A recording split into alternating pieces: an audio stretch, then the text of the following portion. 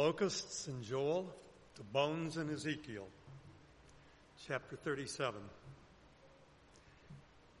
The hand of Yahweh was upon me. He brought me out in the spirit of Yahweh and set me down in the middle of the valley. It was full of bones. He led me around them. Behold, there were very many on the surface of the valley, and behold, they were very dry. And he said to me, Son of man, can these bones live? And I answered, O Lord Yahweh, you know. And then he said to me, Prophesy over these bones and say to them, O dry bones, hear the word of Yahweh. Thus says the Lord Yahweh to those bones, Behold, I will cause breath to enter you, and you shall live. And I will lay sinews upon you, and will cause flesh to come upon you, and cover you with skin, and put breath in you, and you shall live. And you shall know that I am Yahweh.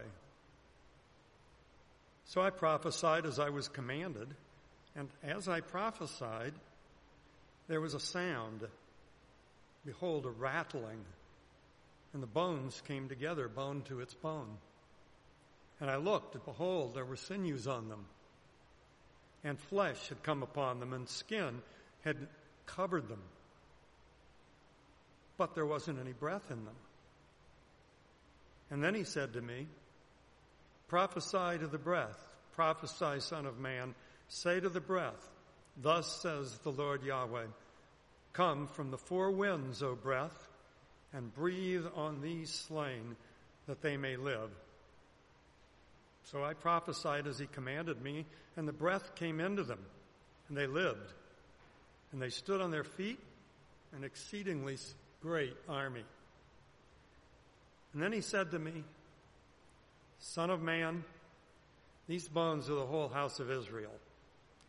Behold, they say, Our bones are dried up, our hopes lost, and we are indeed cut off.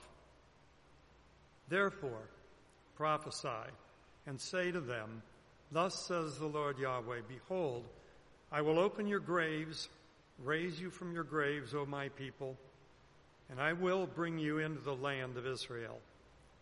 And you shall know that I am Yahweh when I open your graves and raise you from your graves, O my people. And I will put my spirit within you, and you shall live. And I will place you in your own land. Then you shall know that I am Yahweh. I have spoken. I will do it, declares Yahweh. This is the word of the Lord.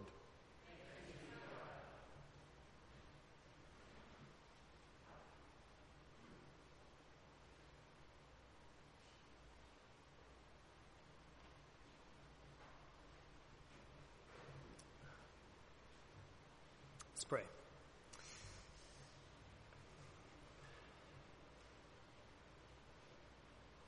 Father, we are grateful for your Spirit, thankful for you giving yourself to us through Jesus and through your Holy Spirit being poured out upon your people.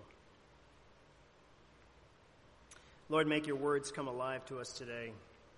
Shape us in our worship and the preaching of your words. Speak through me and shape our hearts. Shape our hearts to be directed, to be dependent upon you and upon your Holy Spirit, without whom we could have nothing. You are our life, Lord. Help us to rest in you. It's in Christ's name we pray. Amen. Well, in 1986, there was a movie called Clockwise. I don't know if you've ever seen it or not, but it has John Cleese in it, from Monty Python fame. And John Cleese is playing a character named Brian Stimson. Brian Stimson is the headmaster of this small public school, but he had just been nominated or elected to chair the annual headmasters conference at this fictional University of Norwich. So he's pretty excited about this, and he's he's got his speech all ready to go, and Stimson is obsessively organized and punctual. His entire life, it runs like clockwork, which is where the name of the movie comes from. And he's the first headmaster of a comprehensive school to chair this big conference, so he's very excited. He shares the big news with his students, has this big assembly, and repetitively recites his speech. And then, when he starts his journey to University of Norwich, it all starts off with him getting on the wrong train. And then he finds the right train, and he leaves his speech on the wrong train, so now he's without his speech. And the rest of the movie is just this unfolding of just all these debacles and all of this mess that continues. For this very prompt and precise man, his life is unraveling and falling apart as he's going to make this monumental speech that he was looking so forward to making. As he's finally exhausted, they get stuck in the mud with this car. He finally is driving with this student. It's who's driving him out to Norwich. They get stuck in this farmer's field in the mud. He's all dirty. His suit is now just full of mud. He goes and tries to find help, and he ends up at this monastery. And he gets his clothes changed, but they give him a monk's cassock. So now he's kind of running around, trying to get there on time, looking like a monk. And his student is saying, "Come on, we got to go." And so they're now without a car because the car was stuck. They're trying to flag down a ride, and you see them just running down this dirt road, and he's just exhausted. Finally, he sits down. He's out of breath. And he lays on the ground, and his student is saying, "Come on, Mr. Stimson, let's make it. We could do this."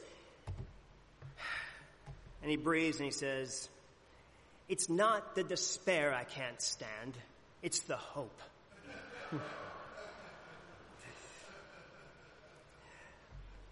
It's the hope that he couldn't stand. Despair actually felt better than hope. Why? Well, because hope requires action. There is a labor that always accompanies hope. And despair, although it's manifested in various ways, it's all about giving up, surrender. And we think about despair, it's central to this passage today. Ezekiel 37, 1 through 14. Commentator on Ezekiel named Patrick Fairbairn says this: "There can be no reasonable doubt as to the purpose of this remarkable vision that Ezekiel had. It is intended to counteract the feeling of despair." See, Ezekiel's vision is a call to stop despairing and begin hoping. To hope in the God who is there, and a God who promises to bring revival, redemption, and to pour out his Spirit, to give himself to his people. But where was this despair coming from? Well, Ezekiel is prophesying probably around the late 500s BC, late to mid 500s BC. And in 722 BC, so about 150 years before that, the northern kingdom, Israel, was already taken away by the Assyrians, already conquered and taken away. So they were scattered out. And then Judah, the southern kingdom, was conquered by Babylon. And that was in 586. And so now all of God's people who were delivered out of Egypt into the new land are now scattered about, dispersed. Psalm 137 recounts the captives of Babylon. They say, "By the waters of Babylon, there we sat down and wept when we remembered Zion." They say, "How can we sing the songs of Zion in a foreign land?" It's a lament. They're weeping. What got them there? What got them there was the false confidence they built in doing what was right in their own eyes, ignoring their God, ignoring Yahweh, and following after other gods. It brought destruction of the land and a scattering of God's people. It brought God's judgment upon them. Israel was no more, and God sent his prophet Ezekiel to bring words of judgment. But, as we'll see today, also words of hope. in the midst of their despair. In the midst of this despair, hope that's present is beckoning them, beckoning us to hang on. Hope beckons us to stay focused on the goal, to stay focused on the prize, to not to give up. When we believe that there is no longer any hope, then despair moves in and says, that's it, we're done. There is no more. This passage starts off with God giving Ezekiel a view of the depths of the despair that the people in Babylon were experiencing.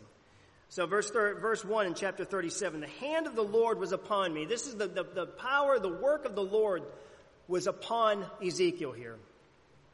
And he brought me out in the spirit of the Lord. You're going to see this word spirit, ruha, is as close as I can get in Hebrew. But you're going to see this word a lot in this passage. But it's translated three different ways. It's translated as breath, it's translated as wind, and it's translated as spirit. There's really not a good English word to translate ruha. But it is the moving of God. It's kind of an image of moving wind with power to give life. God's Spirit moving. And he brought me out in the Spirit of the Lord and set me down in the middle of the valley, and it was full of bones.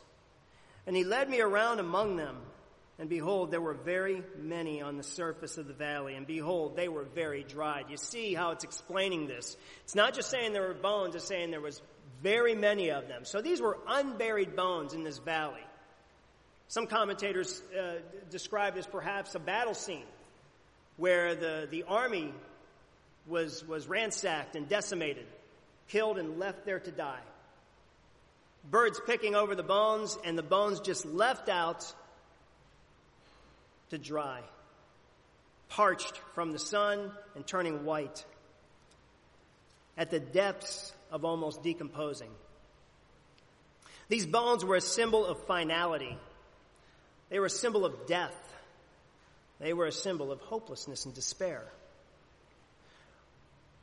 And isn't it interesting that Yahweh asks Ezekiel, Son of man, can these bones live?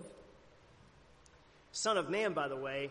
Now we know Jesus calls himself Son of Man, but in this context, Son of Man is kind of like saying son of a man, human being, in relationship to the Almighty.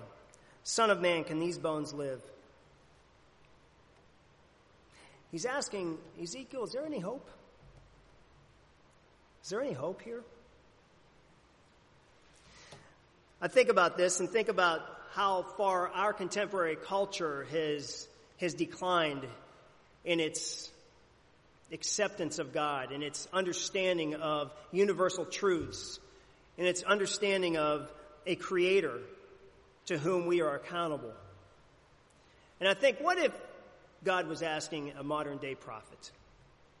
A modern-day prophet who no longer believed that there was a sovereign creator. Son of man, can these bones live? Perhaps he would say, no. Science proves that once something is dead, it cannot come back to life. Further, these are simply pieces of decomposing calcium and minerals. Reason and logic deem this as impossible. But that's not Ezekiel's response, because Ezekiel has a knowledge of the Most High. And what Ezekiel answers, he has a good answer. He says, Lord, you know. Ezekiel didn't know. To look at these decomposing bones and for God to say, can these live? What else are we going to think? It sure doesn't look like it. But Ezekiel defers to the Lord. Smart move. Ezekiel's response was based, though, on a knowledge of an all-powerful God who controlled life and death and all creation. He didn't say no. He said, Lord, you know. He was in the midst of a people who no longer believed there was any hope. They were in their own state of despair. And understand what God was asking is, and what Ezekiel was talking about, any hope that Ezekiel saw in this was not in the bones themselves coming back to life, but his hope was in the life giver, the sovereign Yahweh. That's where his hope was. And so Yahweh puts Ezekiel to work now. Now, in the midst of this potential hope, he puts Ezekiel to work. He calls him to action. He tells him to put this hope to work through the Word and through the Spirit. And then he said to me, prophesy over these bones. So what Yahweh is telling Ezekiel now is, preach to these bones. Now this was a vision. But the Lord really puts our faith to the test sometimes, doesn't he? Preach to these dried out bones and tell them something. Prophesy over these bones and say to them, and by the way, notice that God calls Ezekiel to speak. He doesn't do it himself, but he calls his servant to speak to the bones. He calls on his prophet to do the work of speaking his word. And what's he supposed to say? He's supposed to say, "Oh, dry bones, hear the word of the Lord." It's very important. This is the word of the Lord. Thus says the Lord God to these bones, behold, I will cause breath to enter you, and you shall live.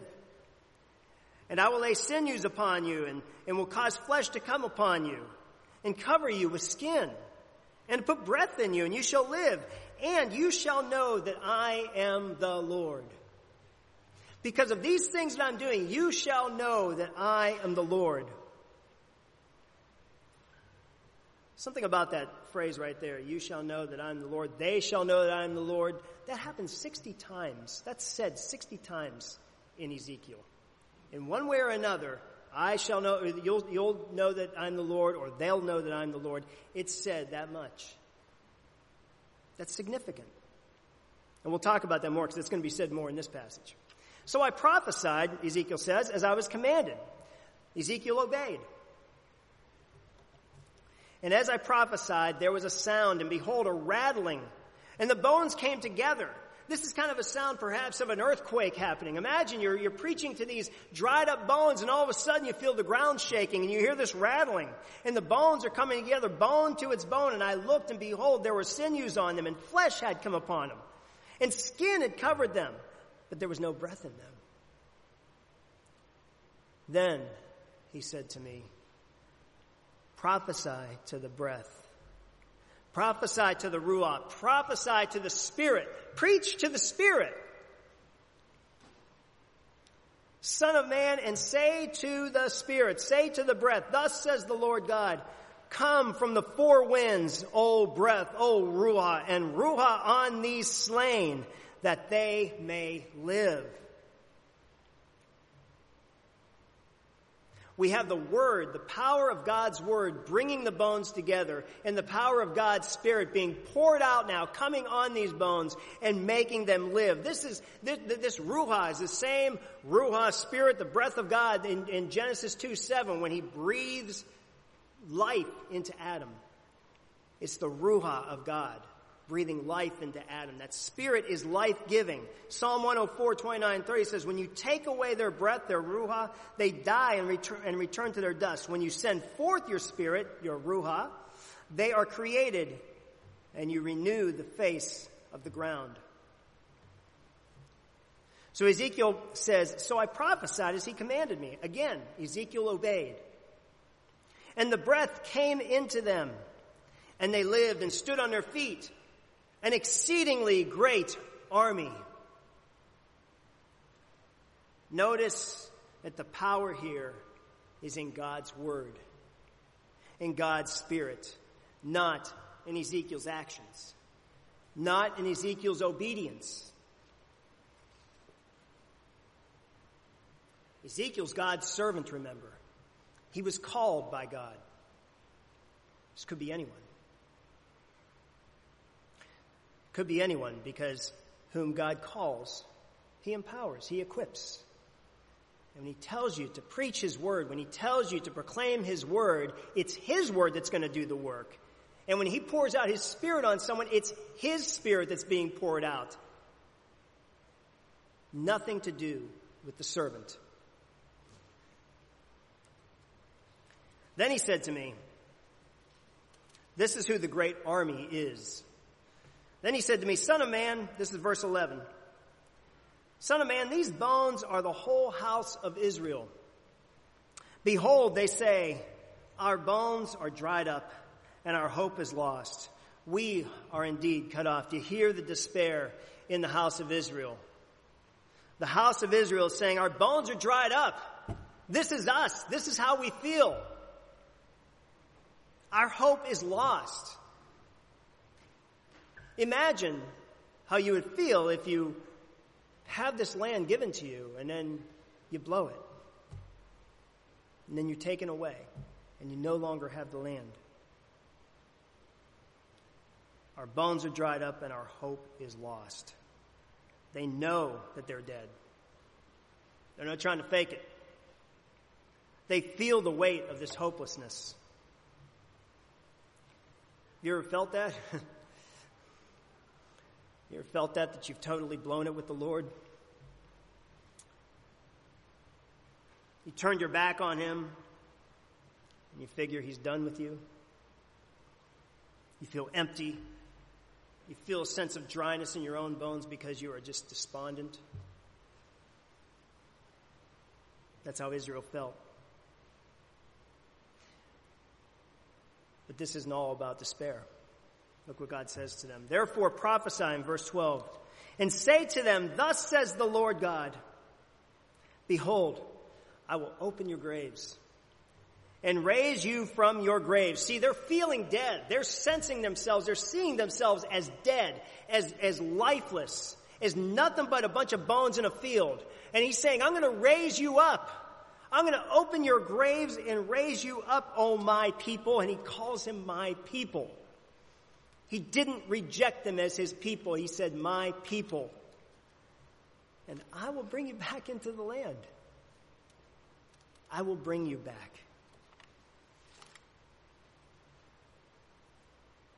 You might think it's over. And if left to yourselves, it would be. But I'm the Lord your God. I'm the Holy One of Israel, he says.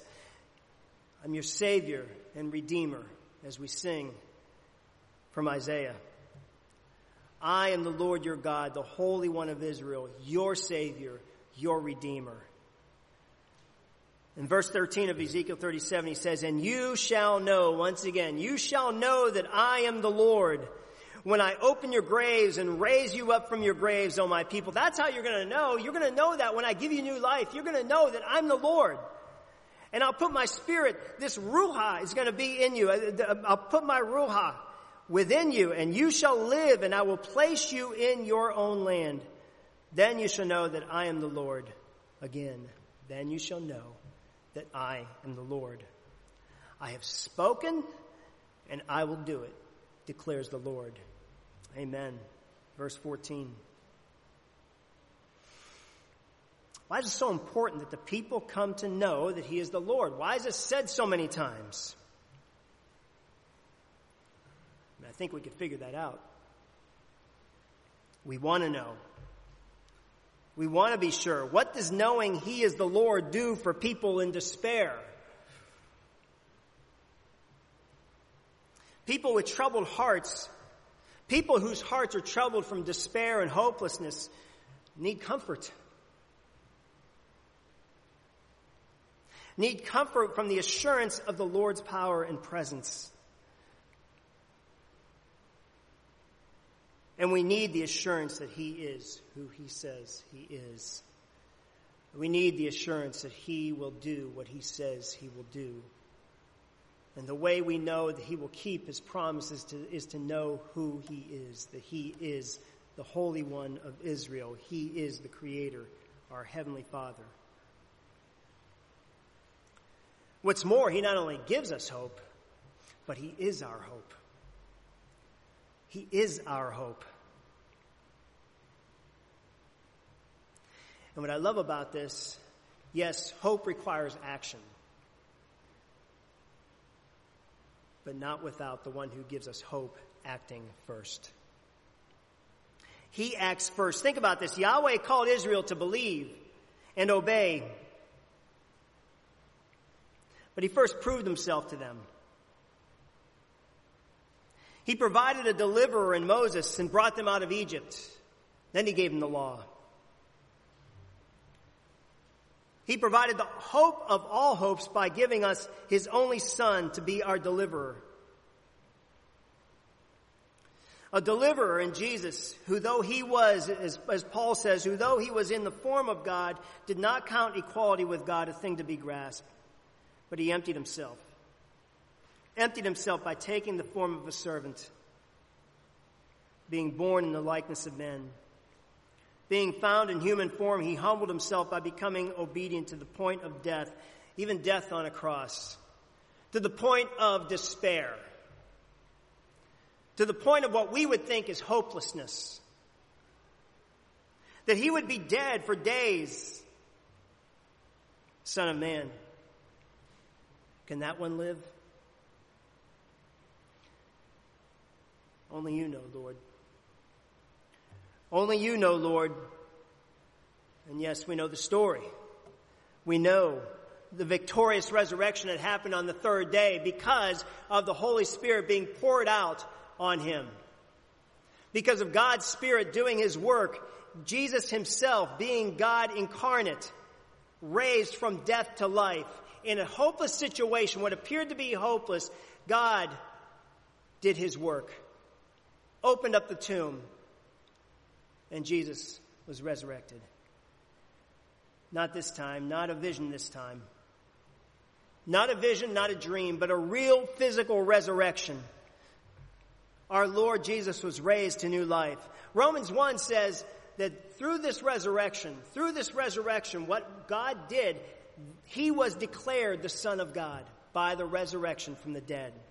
It was the act of God raising him from the dead that declared him as the Son of God.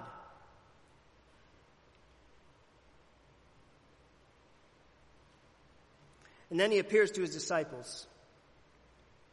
He appears to his disciples and shows them, yes, I am who I said I was, and I will keep my promise to you. And now I want you to wait. I want you to go and wait until my Spirit is poured out upon you, until you receive help from on high. Because you see, it's to your advantage that I go away. Because when I go away, I'm giving you myself like you have never had me before. Because it's the power of my Spirit that's going to be poured out upon you, and you will do things that you never dreamed of. But that hope is calling you to action. Which is why he said, all authority, before he left, he said, all authority in heaven and on earth has been given to me. And he says, now go therefore. Go therefore and make disciples of all nations, baptizing them in the name of the Father and Son and the Holy Spirit, teaching them to observe all that I've commanded you. But I'm not leaving you alone. You are not left as orphans. I am with you always. Behold, I am with you always, even to the end of the age. He poured out his Spirit on us and fulfilled his promise and continues to fulfill that promise. Brothers and sisters, in despair, spiritually empty, feeling like a pile of dead bones, can your bones live? Can you be revived? Is there hope for revival?